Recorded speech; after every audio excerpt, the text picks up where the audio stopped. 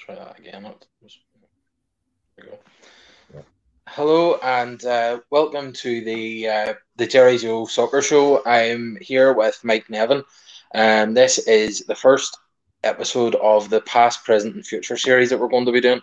And Mike is a Liverpool fan, and so he's going to be talking through his favourite past Liverpool player, his favourite Liverpool player in the present, and one that he thinks could be there in the future and could prove to be a good player. So welcome to the show, Mike. And if you just start off, then just tell us. I think you can tell by your accent, but if you can tell us how you started supporting Liverpool and Yeah. how long you've been a fan for. Yeah, obviously, I'm a local. I'm from Liverpool, born in Liverpool, and one of the funny things about me is that I've got a bit of a reputation as a glory hunter because my first ever Liverpool game was when I was 6, and it was the 1974 FA Cup final where they beat Newcastle 3-0. Kevin Keegan scored twice, obviously a very famous name, and Steve Highway. So that was, was a hell of an introduction to football, going to Wembley for the first time. And I suppose that experience that we all have our first game when you're hit by that incredible green pitch, whichever game it is, but even at non-league level, I think the first time is something you never ever forget. So to do that at Wembley, I was lucky enough to get tickets with my dad when I was a 6-year-old little boy. So that was it really. And then I started going in sort of around 79, 80. So it was like a 5 or 6 year gap really between me becoming a fairly regular supporter. But even then I was only sort of, 10, 11, 12. And then I've had a season ticket initially in the Kop. Then I moved to the stand at the side, which is the Kenny Dalglish stand these days. So and I've been season ticket holder ever since 1982. So it's a way of life really, and of late I've sort of turned it into my career because I've sort of moved away from being a salesman, a con man basically, into to writing about football. So currently I'm actually writing a book about Liverpool's season in 81-82, which probably a lot of your viewers wouldn't go back that far, but it's fascinating in the sense it's the only real season in that sort of period of Shankly and Paisley when Liverpool revolutionised their team over one season. Sort of famous names now, but came in as teenagers. Ian Rush, Ronnie Whelan, Bruce Grobbelaar came in to replace Ray Clements. Craig Johnston came in, Mark Lawrenson. So it was for the first time. It was sort of revolution over evolution, the traditional Liverpool way, if you like. But there were teething problems that season because obviously they brought in so many new players and a lot of the old guard had been moved on. Dalglish was getting a little bit older. He's still a great player, but not quite the force that he'd been in the 70s. And they ended up 12th at Christmas and they were way off the pace. And then they changed captaincy mid-season.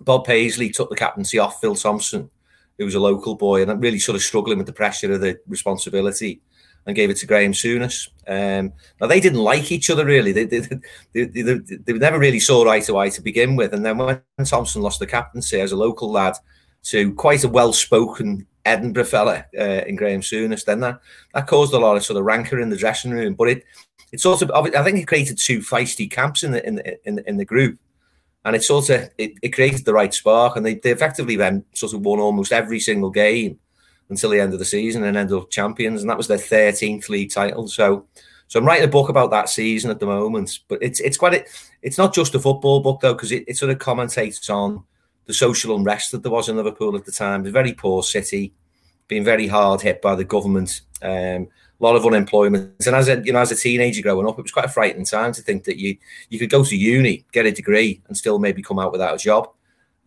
So I'm trying to bring out the sort of political and social backdrop of what it was like to grow up in Liverpool and in those really sort of harsh times of recession in the early 80s. I have to say, the writing a book is it's definitely on my bucket list. It's one of them things I've always wanted to do. So, best of luck with that. Definitely, it's something, as I say, I've always wanted to do. I think anyone's got a book in them. And it's a lot easier when you're dealing with fact rather than fiction because you don't have to make it up, and you can follow a narrative. I actually wrote one about the Liverpool season in the mid '80s when Dalglish took over as a player manager at the age of 35, and we won the double that season. I actually published that with my co-author, lad called Gary Shaw, and we self-published that one, and it did really, really well. And that, but we did that sort of 10 years ago, and it's been my ambition really to do another one. And thankfully, I've got a publisher for this one. It's a company called Pitch Publishing, who they're quite a revered publisher, do some fantastic football publications and sports publications. So lucky enough for them to have asked me to do this. So you get the financial backing, and sort of the images and stuff like that is all sort of looked after for you, which makes it a bit easier, and it'll just look nicer as well. So it's been 10 years in the making, really, since the first one. Yeah, Pitch Publishing. I think I've read a few other books. So one of the ones that jumps out at me that I read a couple of years ago now, but it was Liverpool one, was John Toshak. It was a very interesting book because as a character, kind of like, obviously, it kind of felt like that there was so much to his career, like, because he went so far, like, he obviously had the great times at Liverpool, then at Swansea, then he went to Spain, and I think I don't know if he still is, but I think he was the only man to have won the 3 major cups in Spain with 3 different teams. I didn't know that. I mean, Toshak was one of my like early Liverpool heroes, really, in that sort of late 70s team. Big lanky player, but really good footballer as well. I suppose, I mean, for younger listeners, you might liken him to a little bit to Peter Crouch, but he wasn't quite as awkward as Crouch, if you know what I mean. He was very gangly and tall, but just had a real sort of natural athleticism to him. And famously, himself and Kevin Keegan formed an almost telepathic partnership, which was very much the centre of Liverpool's success under Bill Shankly, and then latterly Bob Paisley. So, yeah, I've got good memories of Tosh, and I remember. And actually, in my book, Bill Shankly dies mid-season. He's retired as Liverpool manager 7 years by then, but he dies, and Swansea were the first team to come to Anfield after Shankly's death. And Toshak famously came out as Swansea manager. They lined up for a minute silence. It was actually the first minute silence that Anfield had ever staged. I mean, they're 10 a penny these days at football matches. I mean, they have minute silences for anything, sort of, or pretty much anything related to football is a minute silence. But they were very uncommon in those days. And he basically had, underneath his Swansea tracksuit, he revealed like a blood red Liverpool shirt to say, this is where I made my reputation. This is the guy that gave me my fame and fortune, really, in Bill Shankly. So it was a lovely mark of respect. And then, as you say, then he moved to Spain, and I think he became quite successful in broadcasting as well, because he was obviously a very, very respected voice on Spanish TV. Obviously became bilingual, and I think that one of those footballers really that you can sort of attach a real sort of emotional intelligence to, a clever man, but someone who was obviously a deep thinker and well suited to broadcasting as well as management. So what we'll do then, what I'm thinking is, because there's kind of like a lesser pool to pick from, I'm thinking we'll start kind of and go backwards. So the player for the future, I have to say now, I obviously know what your picks are. Out of them all, I would say this is the one that I would say was probably the most straightforward of your picks. And the most obvious one. But if you can give me your process, was it always going to be this guy, or did you have to think of another couple? Was there another couple that were close? Not really, no. So I'm going to talk about Harvey Elliott, who's on Liverpool's books. He's currently on loan at Blackburn Rovers and is basically ripping things up. Tony Mowbray there has been talking, in glowing terms about him. It's no surprise to me. I think the thing with the other young Liverpool players, I mean, for example, Trent Alexander-Arnold, I mean, he's not one for the future because he's one for the present, albeit that he's still young. And, Liverpool have had a young side sort of maturing over the last 3 years. But, and there's a crop of good young players at Anfield through the academies and, sort of under 18s and under 21s. But this guy, he's already made his debut last season. I think he got a league winners medal at the end of the season because he played enough games. And whenever I've seen him, I mean, he's everything I love about football. He's like myself, left foot, loads of guile, pace, drops the shoulder, goes past people. And I was disappointed. I understood why he went out to Blackburn because, it's still a relatively high standard and it gets you used to the physicality of the English game at a young age. But I was frustrated really that they didn't keep hold of him. And I think it's actually come back to bite us because, of late, Liverpool have struggled to score goals. They've lacked a little bit of their usual creativity. And the front three have been the front three, as we were talking about earlier before we came on air. Mane, Salah and Firmino have been overplayed, really, because they've never had the chance to be rested because they've had a relatively small pool. And it was only Diogo Jota coming in to sort of ease the burden on the three of them. And of course, he got injured. So the impact up front is beginning to be felt now, I think, as Liverpool have had this quite significant dip that's pretty much put them out the title race. And I think if Harvey had stayed, I think he'd have been given his opportunity. I mean, might have been off the bench, but I'm sure he would have started games as well, certainly in the FA Cup. And then, there'd have been opportunities maybe in the Champions League with them having, such a big bench. And I think that just that pace, that guile, that creativity, he's a little bit different to the front three. Mane's very, very direct, very powerful, loads of speed. Salah's Salah. I mean, you can't pigeonhole Salah as a footballer at all because he's that good. Firmino is a little bit of a workhorse, but an intelligent player. But none of them have got quite the same. I don't think any of them are quite as talented as Harvey Elliott. He's just incredible. And I think I was just thinking before about things to talk about when you asked me about him, and I think he's got. I mean, it's sacrilege really for a Liverpool fan to say this, but a lot of Ryan Giggs about him as a youngster before Giggs became more of a rounded player. He was all pace and sort of ability down the flanks, but also very good coming inside and being central. And he reminds me a lot of Ryan Giggs, I think, and again, very, very heavily left-footed, but he's got a decent dig on his right as well. So, as I say, I think, a bit disappointed he didn't stick around, bit disappointed that Liverpool weren't just a little bit more adventurous in thinking, we'll keep hold of this lad because it might come to pass that we need him. But even if there hadn't been the injuries that they've had this season, I think there's potential for him to have come in anyway. Because as with Michael Owen and Robbie Fowler, and obviously Wayne Rooney at Everton, to name another one, really, I think when you're that good, 16, 17, you're old enough because there's no substitution for quality, and this guy is quality. So I'm looking forward to seeing him back. I hope.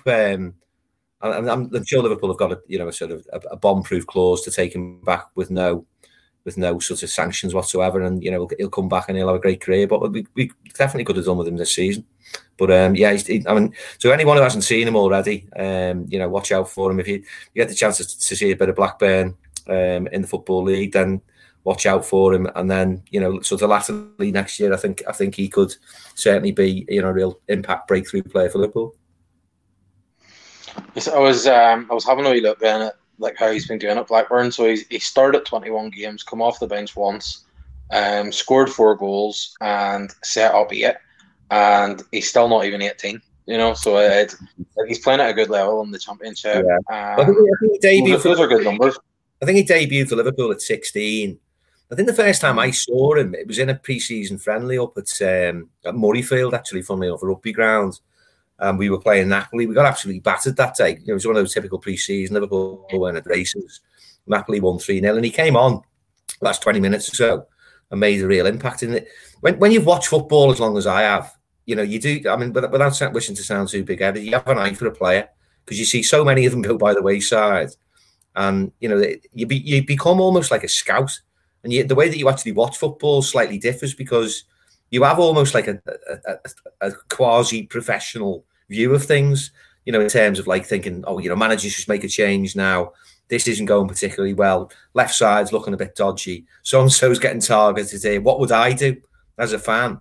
And it's not that you understand football any more than anyone else, but when you're at the matches, I'm sure you can appreciate, you get a different perspective than you do on TV because you can see the whole thing, the whole spectrum.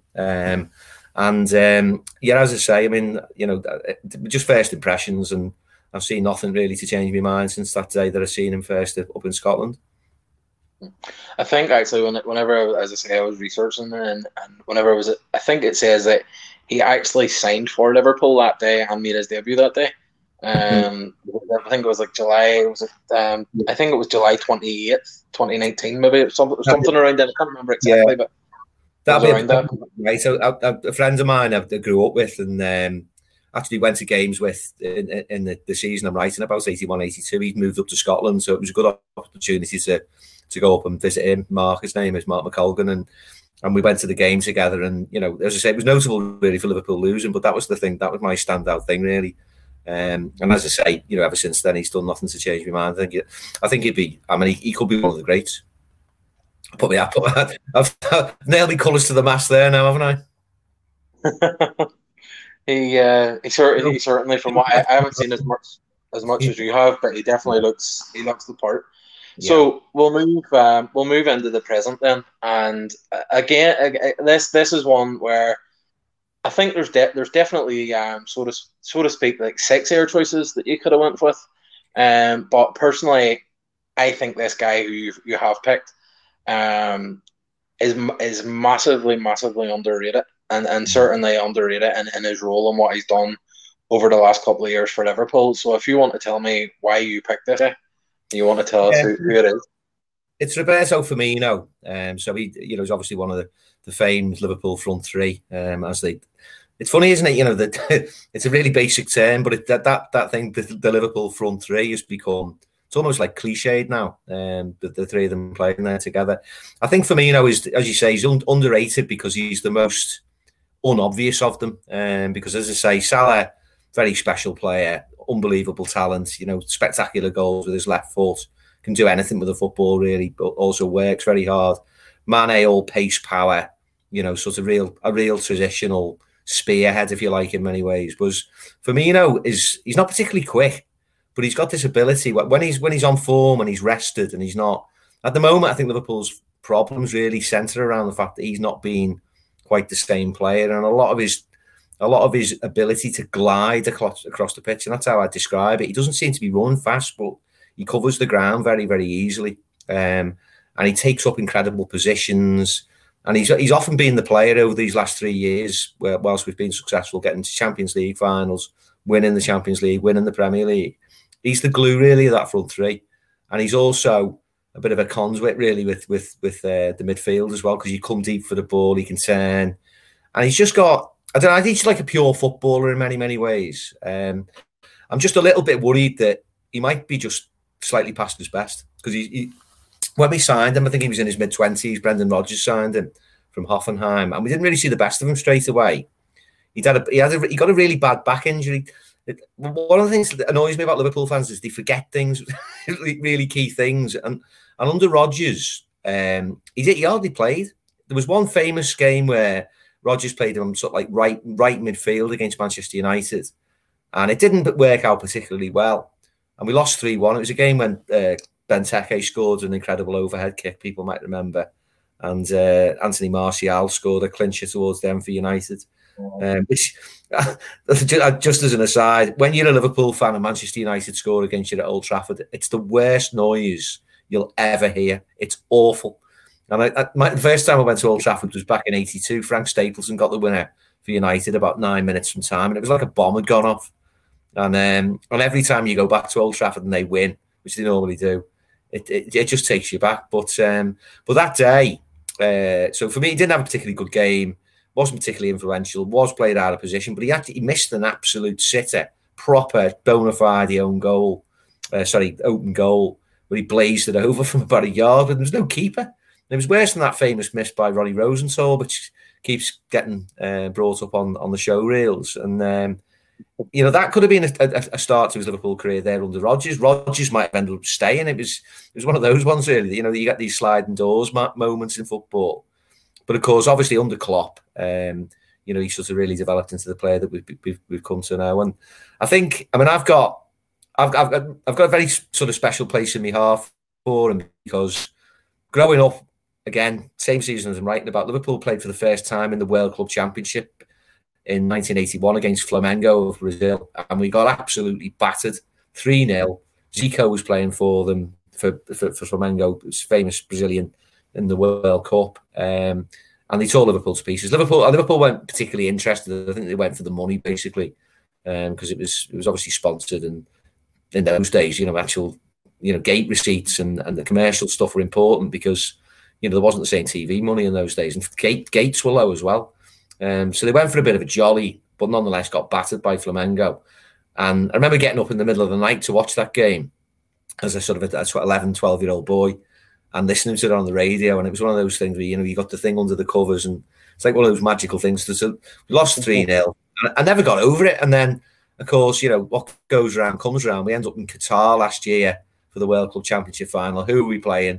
Flamengo. And a really good Flamengo side. They were talking about them as probably the best South American team, club side, in terms of the personnel that they had in the last 15 or 20 years, and they were good.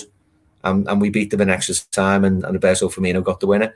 So he'll always have a special place in my heart for that, because it sort of corrected a wrong from my childhood, if you know what I mean.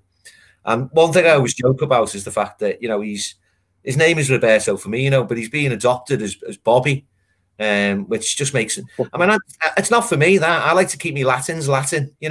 I like the glamour of him being a Brazilian footballer, and he's Roberto Firmino to me. So the Bobby thing, I mean, Bobby's the type of name you give to a fellow who works in Fords, or Bobby Charlton, or a Bobby on the beat. So it's not for me that. But joking aside, yeah, I mean, and he's been fantastic for Liverpool. And as I say, I think he'll have a second coming. I think he needs a break. And I think football is, at the moment, in the vacuum that it's being played in, it is a little bit false in some senses. And I think he's one of those players, I think, that comes alive when there's a crowd. And he's got a very special song at Anfield as well. A cop, sort of will belt that out. And you see his shoulders raise, and he arches his back, stands up straight.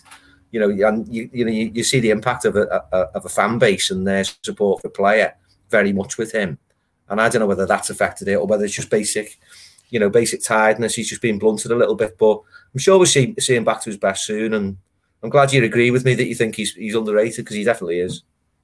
Yeah, I think especially Liverpool are one of these teams. I always find that whenever the football fans, you'll have football fans that go to the matches, and a lot of them will tend to be, like, almost like I don't want to say that people are daft, but like there's like an intelligent bunch that go to matches and see things in the grounds and in the stadiums, and then you've got absolute morons that are given a voice in social media, and you're like, my God, do not let these people talk. Like, and Firmino is one of them people where, like, basically, if you are not scoring 30 goals a season and you're a striker, you're rubbish. It's like why did he not score? Why, it's like, it's so simplistic.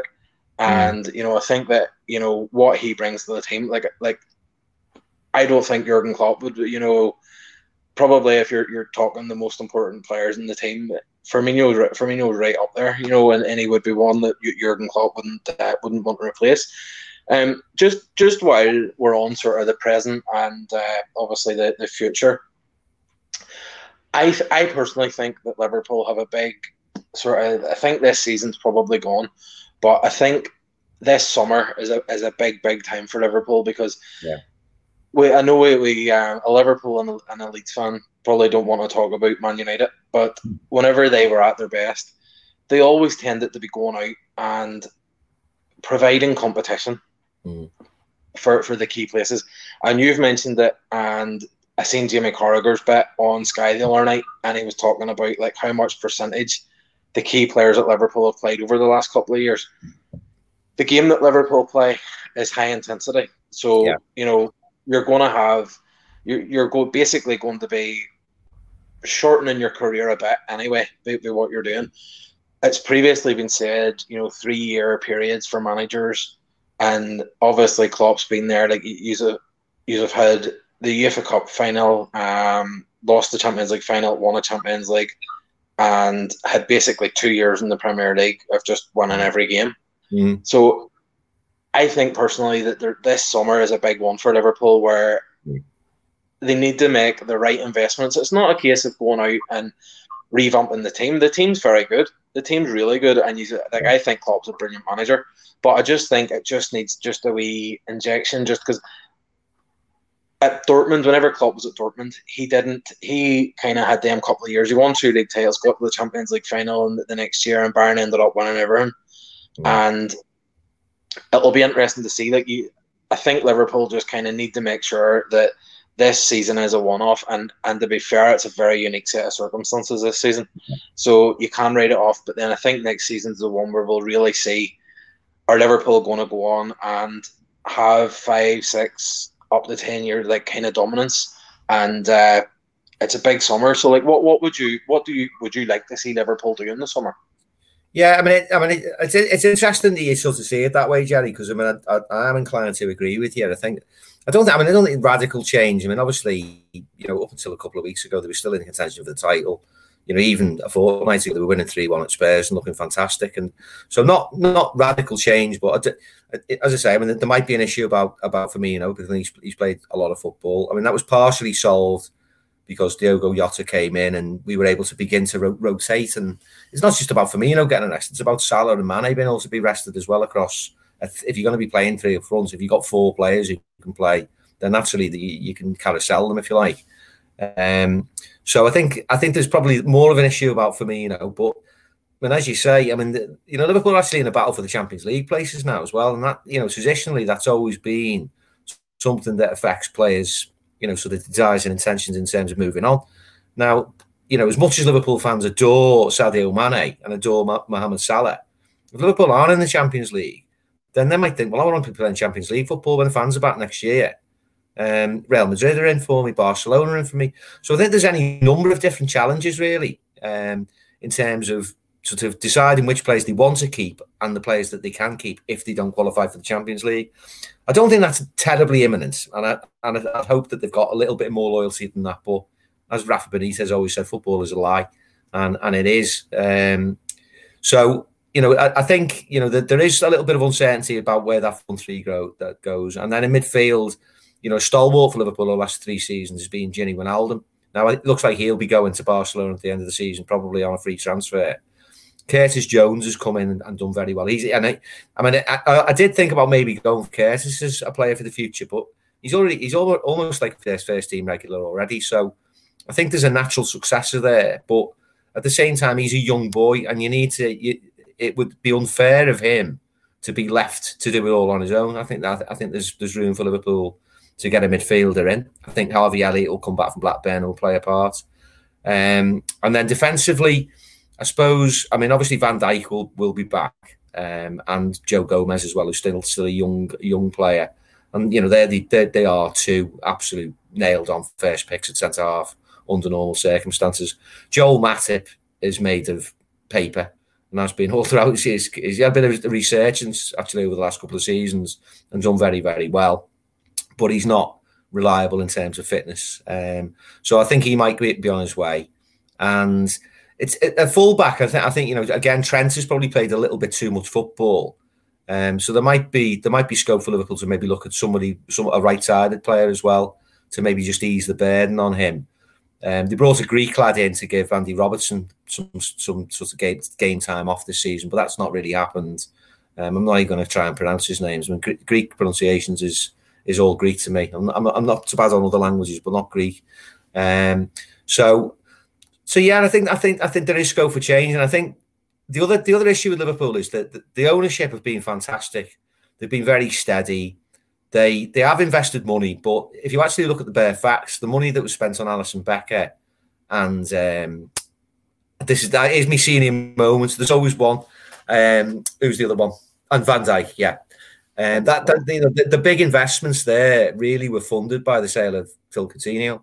So they haven't spent. Net spend is often quite a misleading thing. So Liverpool's net spend is low, albeit that they've bought quality players to address the positions that were holding them back. And the great signings, Becker and Van Dijk. But the ethos of the club is not to overspend. And Jurgen Klopp is a very pure manager. He will not sign players who he thinks are overvalued. And he won't sign anyone unless he thinks they can improve his sort of first 11, if you like, or his first 13 or 14. So that purity actually restricts your options. And if players aren't available at certain times, January window typically, he won't buy them. He just won't. He won't do it. It's been slightly different in this window because we had such a scarcity at centre half. We've had to bring in lad from Turkey plus Ben Davies from Preston. So, I think again, Liverpool they're gonna have to slightly move the goalposts in terms of their approach. They might have to spend a little bit bigger, but then, like all clubs and like all businesses, they've suffered economically very badly through the COVID situation. Now, it's a question of whether you think, well, we've got to a point in English football now where we're back on our perch, if you like. We've been European, league, and world champions. I mean, what more do you want? But do we really have to be conservative at this point? And as you say, the sort of the shadow of Manchester United, who can always come back into the equation because they've got that spending power, they're that big. Plus, you've got Manchester City, who are becoming big. I mean, obviously, I'm always a big club, City, but not the behemoth that Liverpool are, that United have always been. But they're becoming a big club because they've got the facilities, there's the investments, their name is growing around Europe and obviously within English football. So it could be it's a big three-way fight, I think, at the moment. I mean, then you've got Arsenal always knocking around, Spurs, dare I say, even Everton looking better under Carlo Ancelotti. So there's a lot of competition at the top, and I think unless you go out and sort of basically get your balls out and sort of you invest and you realise that as pure a manager as Jurgen Klopp is, managers will always tell you, I'm as good a manager as the quality of my players are. And sometimes you've got to pay for quality. And I think Liverpool are probably in that situation where they do have to probably plug a few holes, yeah. I think it's interesting what you say about getting finding the right players and the right thing. It's largely like with Liverpool, like you look at the front three and like they're probably all, if not in the top like couple in the world in their positions. Yeah. And it's like I've seen like teams before, like Barcelona, whenever they had Luis Suarez up front, obviously another ex-Liverpool player, but like whenever they had Luis Suarez for years and years, they were trying to find a backup. But it's like every big game, Luis Suarez is going to start. So who wants to be that backup? And then you're going probably down into like a lesser quality. Like so, like it ended up like they were signing guys like that, like Braithwaite that was at Middlesbrough a few years ago.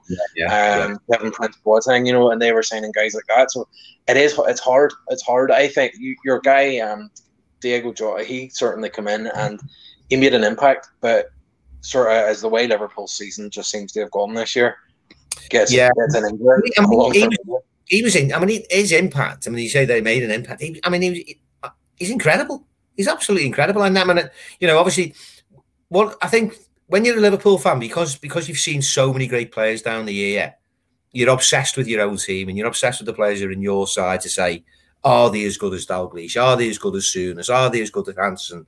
And then, even like somebody will come on to when I talk about a past player, by comparison, is this winger here as good as Steve McManaman? Is how does he compare to John Barnes? How does he compare to even go back to my dad's era of sort of Ian St John, Roger Hunt, Peter Thompson, even Billy Liddell in the 50s when Liverpool in the 90s. There's always someone that you've got to be held up against in terms of comparison.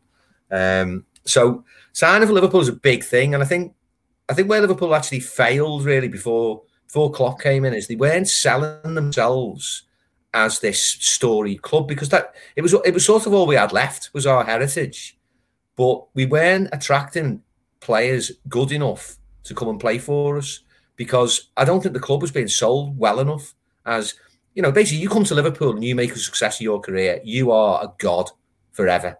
And that will earn you more money, because it will come down to money, and an agent needs convincing, and that agent needs to be told, listen, mate, you might be taking 10% of this lad's money over the next 3 years, but if he comes to Liverpool and makes a success of things, he's going to be a rich man for the rest of his life. He's going to be on the after dinner set until he's 80. It's that type of goldfish bowl type club, like Celtic. I know you do a bit with Celtic. Leeds, in a certain sense, as well as a real name from the past, a massive name in English football. Barcelona is another one of your conversational topics, and so these are the things that make football clubs. And it's not really about trophies. It's about sort of fame and fortune and the glory game, as to coin a sort of 60s phrase around Spurs and other great clubs. So I think it was relevant a few years ago. I don't think we sold ourselves well enough to get the players in that we needed. And I think part of, just going back to your point really, is attracting someone to come and play for Liverpool. You say, listen, mate, if you can play 30 games for Liverpool across this season and you fill in and you play all the cup ties and you're on the bench in Champions League games, you're going to get a Champions League winners medal here. Now, is that better than playing 50 games for Southampton, for example? Of course it is. So you've got to sell it as a bit of a project where you're part of a group. You might not play every week, but Jota has come in and being exactly that. He wouldn't play every game, but when he's come in, he's proved to be as good as the others. And I think, again, that, talk about Van Dijk, Liverpool haven't actually conceded that many goals. It's not a question of conceding goals. I haven't said that. Man City made a mockery of that at the weekend. It's not been that. It's been the fact that we haven't scored enough and we haven't been as free flowing as we've been. So, losing Jota was a big thing, but he's a good example of getting someone a little bit under the radar. Yeah, he has a nice reputation at Wolves, but no one knew he was as good as he proved, and just very unfortunate that he got that injury. So the unenviable task, I would say. You've mentioned you've been supporting Liverpool since the 70s. So yeah. I would imagine that your short list is a long list of who you could have picked. So who is the star of the past? Yeah, it was impossible. I came down on this fella because I thought, a lot of your listeners might be in their 20s and 30s, and I'm in my 50s now. So for my sins, and so I thought I'd try and bring it as up to date as I could for a famous name from the past. But with honourable mention and apology to Kenny Dalglish, Kevin Keegan, John Soshak, as you said, John Barnes. John Barnes is probably the best player I've ever seen, seriously. But I'm not going to talk about him because everyone's heard it. There's a lot of talk about John Barnes, and he's not only a nice man who actually became a friend of mine last year, but just a fabulous footballer. He was like the English Maradona. You couldn't knock him over. Unbelievable. But I'm not going to talk about him. And Suarez, unbelievable player. Fernando Torres, unbelievable player. I mean, we've been so lucky with strikers, but so I'm going to go for Robbie Fowler because not only was he an unbelievable footballer, and I'll talk a bit more about how good I think he was in a minute, but very much, the type of fella that you can identify, a local lad, no real sort of sides or attitude to him. You can imagine Robbie Fowler as a 9-year-old little boy with his kit bag and his boots and buying chips on the way home and getting the bus home. And he didn't really change. And his Everton top, but he'd been wearing an Everton top when he was... Well, I think he did. Yeah.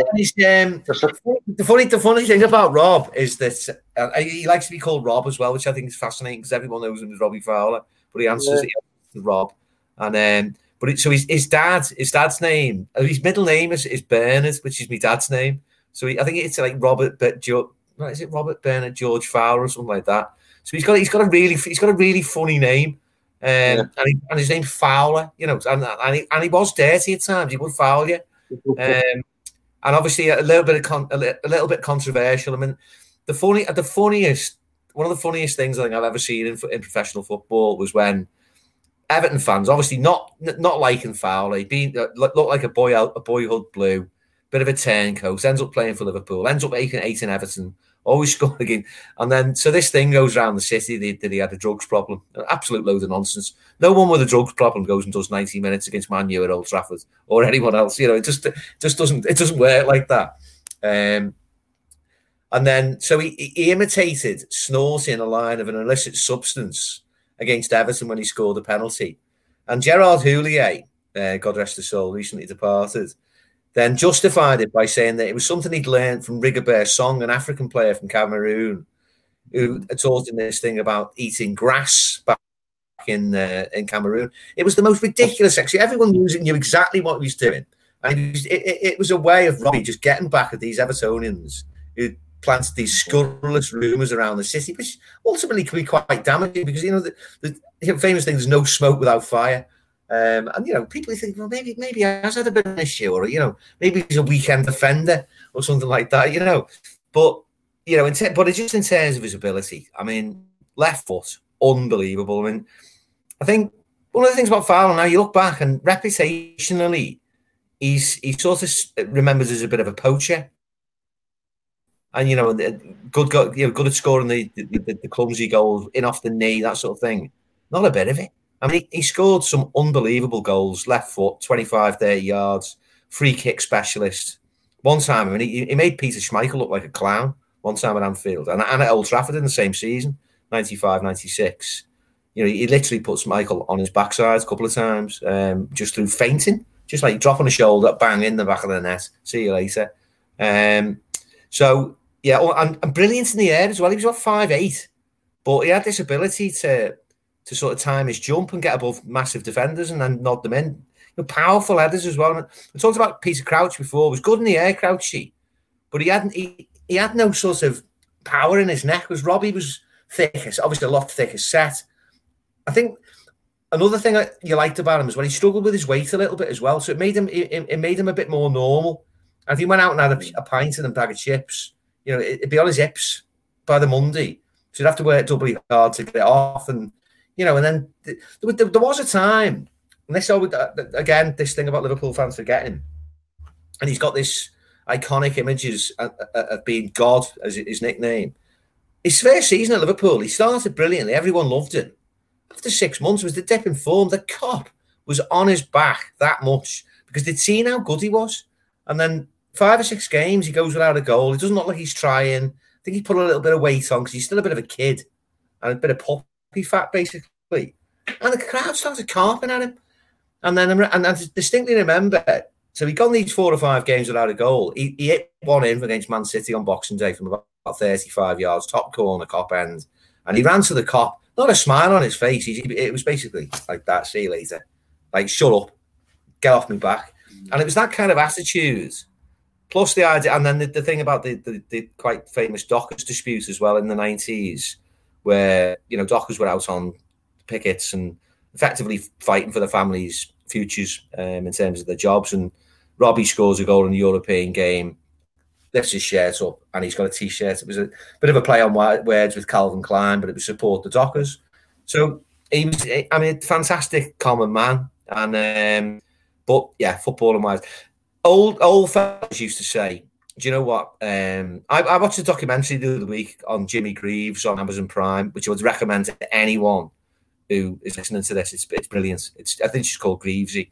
It's fantastic. And older guys, when Fowler was coming through in Liverpool, were saying he's the closest thing we've ever seen to Jimmy Greaves. And Jimmy Greaves' record in English football it's better than I thought when I seen this programme the other week. And it's phenomenal. 300 odd league goals for West Ham, Chelsea, all of London. Obviously missed out on the World Cup, which ultimately sort of ruined his life. But Fowler and Greaves like peas in a pod, and Fowler was that good. But I've got a brilliant story about Robbie Fowler. So a few years ago, I got invited to do an interview. It was at Liverpool doing a kit launch, and I was sat at a table. And you were given one past player and one present player. So I had Simon Mignolet on my table. So I was allowed to ask him a question. He's sitting there in this brand new purple goalie top. I mean, he just looked ridiculous. He's trying to take him seriously. Nice fella, giving you a good answer at everything to your question. Like Simon, how does the goalie top feel? What's the padding like on the elbows? And he's coming. He's being all Belgian with you, and he's like, oh, very nice, very nice. Extra padding for. So we do it like really mundane. And Robbie's there, and Robbie was just sitting there eating crisps off the table, up with the hospitality, crisp after crisp after crisp. Then he said, "But I stop eating these, otherwise I'll spoil my appetite for me Chinese tonight because he loves Chinese food." And I looked at him and thought, this lad is not in. He's not in the mood for a footy question now. He's been here all day. And I said, Rob, I'm going to ask you something different. So when I got the vibe that he wasn't in the mood for any boring questions, I texted a few of my mates to say, can you think of something funny to ask Robbie Fowler? And one of my mates, Martin, who I've done podcasts with, the Anfield Rap, which he texted me, he said, ask Rob, you're standing on a tennis court on the service line, right? And you've got to throw an animal over the net, right? Without some. So basically, the jeopardy is you've got to get it over the net, and it's got to land in the service box. said, what's the biggest animal that you can guarantee you'll be able to lash just like that and get it over the net? And he honestly, he'd give it so much thought. It was ridiculous. It really mattered to him. If I'd have asked him, oh, remember that goal in the cup final? He'd have been like, no, not interested. And Andrew, he goes, yeah. And it's probably called some kind of dog. And I said, what? I said, it's a dog, yeah. Could be an Alsatian, a Husky, bloody St. Bernard, or... He said, well, no, not that strong, am I? He said, maybe a small Chihuahua. And I was laughing. He's stronger than that. He goes, no, I've got it. He said, penguins, not that big, are they? And I said, yeah, they're about that big. He said, you could get one by the wing. He said, I'd lash it. I'd get that over the net. But he loved the question. So I said to him, can I have your number? Because I wouldn't mind doing an article on you at some point in the future, give you a ring sometime. And he was just about to say, yeah, basically. But then his PA girl comes in, this dead sort of attractive girl, so business suit and everything, very efficient. Says, well, all inquiries for Mr. Fowler will come via myself.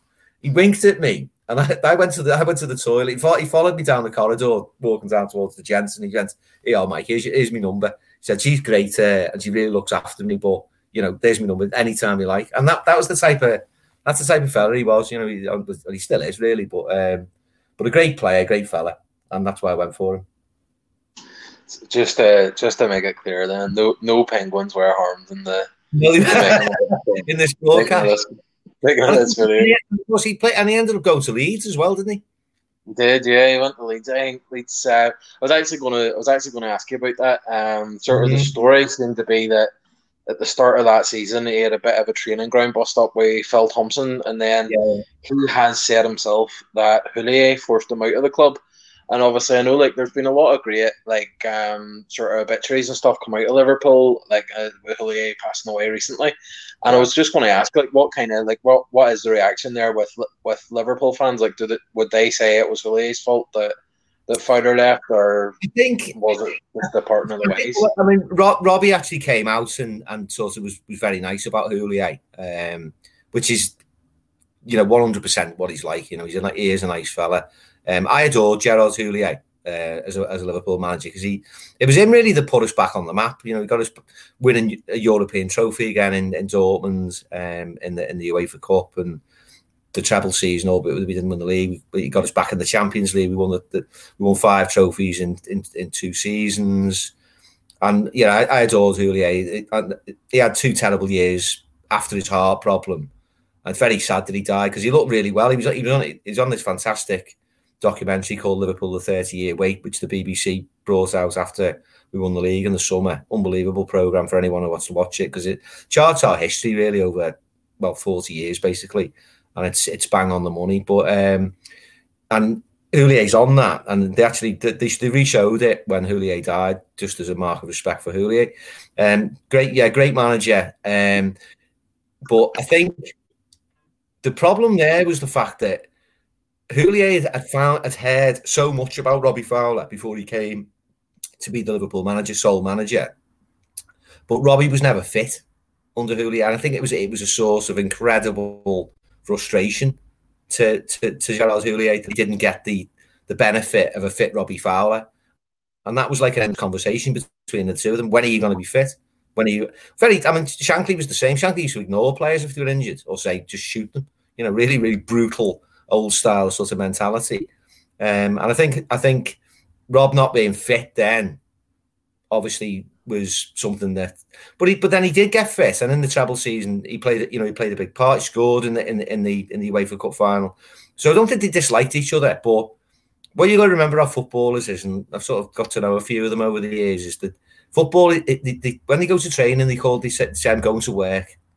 And if you're in a workplace and your boss is favouring someone else over you, there's always going to be a little bit of acrimony. And Michael Owen was coming through, and Robbie Fowler, from being the demigod, the hero of the Kop, was just getting his nose pushed out of the joint a little bit. And then, added to some fitness issues, didn't see eye to eye with Phil Thompson. And I know Phil Thompson, lovely fella, couldn't wish to meet a nicer person, but a bit of a sergeant major really in terms of the way that he conducted himself around training. he was perfect for Houllier. Really, he was like a third eye for Houllier, and obviously being a local fella, him and Fowler. I mean, those Scousers, like we get on pretty well, but we're always arguing. You know, it's like part of our DNA. If we're not having a row, we're not happy. So, you know, I think there was a lot of that going on, and ultimately, you know, love Gerard Houllier, love Robbie Fowler, and the funny, maybe I'll finish off on this, that him leaving to go to Leeds, I think it was probably the right decision for Liverpool at the time, because he got good money for him. He was 12 million, which in those days was a real bonanza, that, to be honest, because he was finished as a player, in the most traditional sense. But then he ended up going to I think he was at City for a while, and he ended up coming back, and we got a second coming from Robbie Fowler. Now, I think he was 31 when we re-signed him, but the buzz that we all got when he re-signed, and you forget the fact that he's not the player that he was. But when he made his debut back at Anfield, and he didn't even have his famous number 9 shirt on, he actually wore 11, and that was his number in his second spell. He scored about 7 goals, and that season when he come back, and he did pretty well. And he was unlucky, actually. We played Chelsea in the 2007 Champions League semi-final, and Dirk Kuyt got the winning penalty, which was the 4th pen, because Chelsea missed all this. But Robbie was lined up to take the 5th one. And I think if he'd scored, he might have ended up playing in the Champions League final against Milan, which we eventually lost. So, again, another one of them little sliding doors moments. And he didn't quite get the sort of second coming, in the sense that he wasn't the same player, but it was lovely for him to come home, so to speak. And I think he said a few times himself that was the happiest day of his life. You know, he's a bit of a spent force, but Liverpool are re-signing me. I'm going home. And you know, there's a Liverpool sentiment. If you ever want to listen to it, I'm going home. So Robbie Fowler, some of his stats saying just the 171 goals in his first spell, and then another 12 in his second, in all competitions. So 183 goals for Liverpool. He won 2 League Cups and FA Cup. In how many games, though, Jerry? It wasn't many games. In total, so he's 183 goals in 369 games. Yeah. So I mean, one and two, which is 1 and 2. And bearing in mind, probably the last 5 years of his career, he wasn't fit. Yeah. And I think the first, so 94, 95, 95, 96, 97, 96, 97, he scored 30 goals, three seasons on the bounce, over 30 goals. That's how good he was. Then he did his ankle. He actually went up for a challenge in a Merseyside derby, came back, turned his ankle, and he was never the same player. And still a great player, but you know, and Michael Owen to a degree was the same. He did his hamstring, funnily enough, at Ellen Road. I remember he went down, Owen, as though he'd been shot. You know, it was one of those hamstrings where they pull up, like, you know, as though they've been, you know, sort of sniped. And he had to change his game. And I think it happens to all of them. You know, they have these 3-4 years where they're at their absolute peak. And, you know, I think when you as the years progress, you tend to remember them as that player when they're really, really at the height of their professional sort of ability and talent, where their talent really is allowed to shine because they're in the best physical shape of their lives. And 94 to 97, Robbie Fowler, unbelievable. I think you mentioned the 3 goals of the 3 seasons of 30 goals. I think he was possibly the first player to do that. His first 3 seasons in the Premier League. I was reading that earlier. But Robbie Fowler. So Robbie Fowler is the Liverpool star of the past. Roberto Firmino, the star of the present, and all eyes on Harvey Elliott to see what he can do over the next few years. He's the new Robbie Fowler. Pardon? The new Robbie Fowler. Don't be saying that to him. I think he's better, so you better watch out. No pressure. No pressure. That's been Jerry. It's been really enjoyable. I think it's a really good, good concept you've got there. So I look forward to listening to what other guys on other teams are going to say about their favourite 3 or chosen 3. Because it's hard. Ask a United fan. name one from the past. I mean, how many have they got? Leeds. Christ, I'd be fighting over Alan Clark.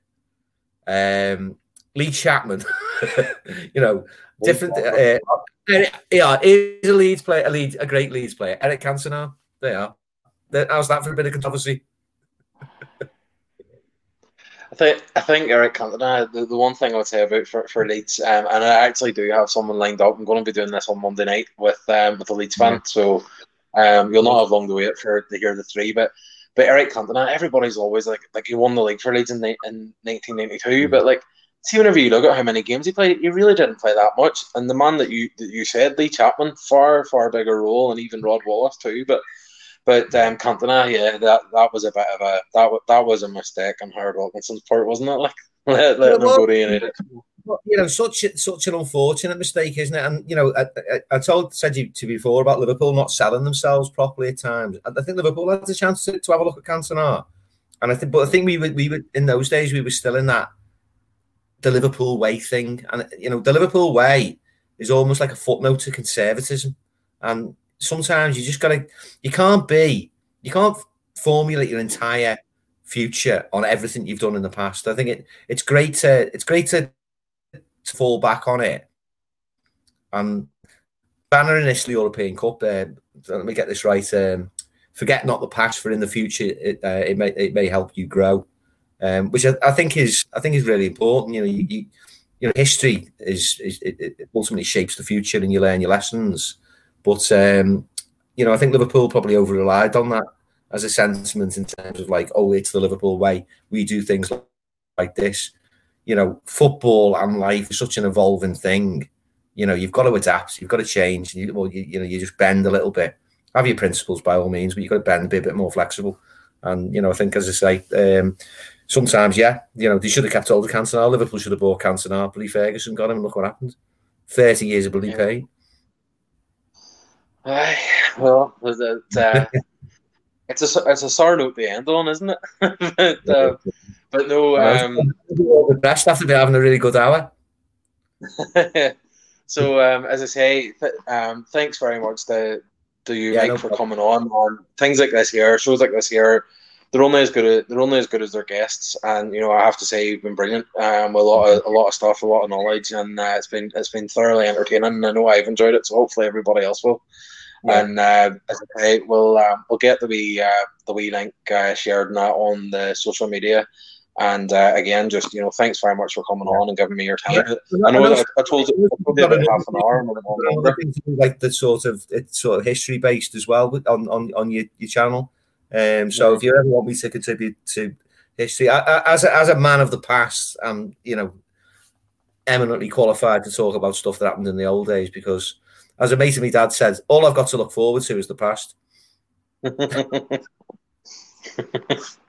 But yeah, I would say definitely there's every chance you'll be taken up on that. But like I say, thanks very much for giving up your time this evening, and hopefully everyone's enjoyed it, and certainly three very interesting picks and good conversation. So thanks for watching, and thanks to Mike again for joining me. Thank you. Cheers, boys.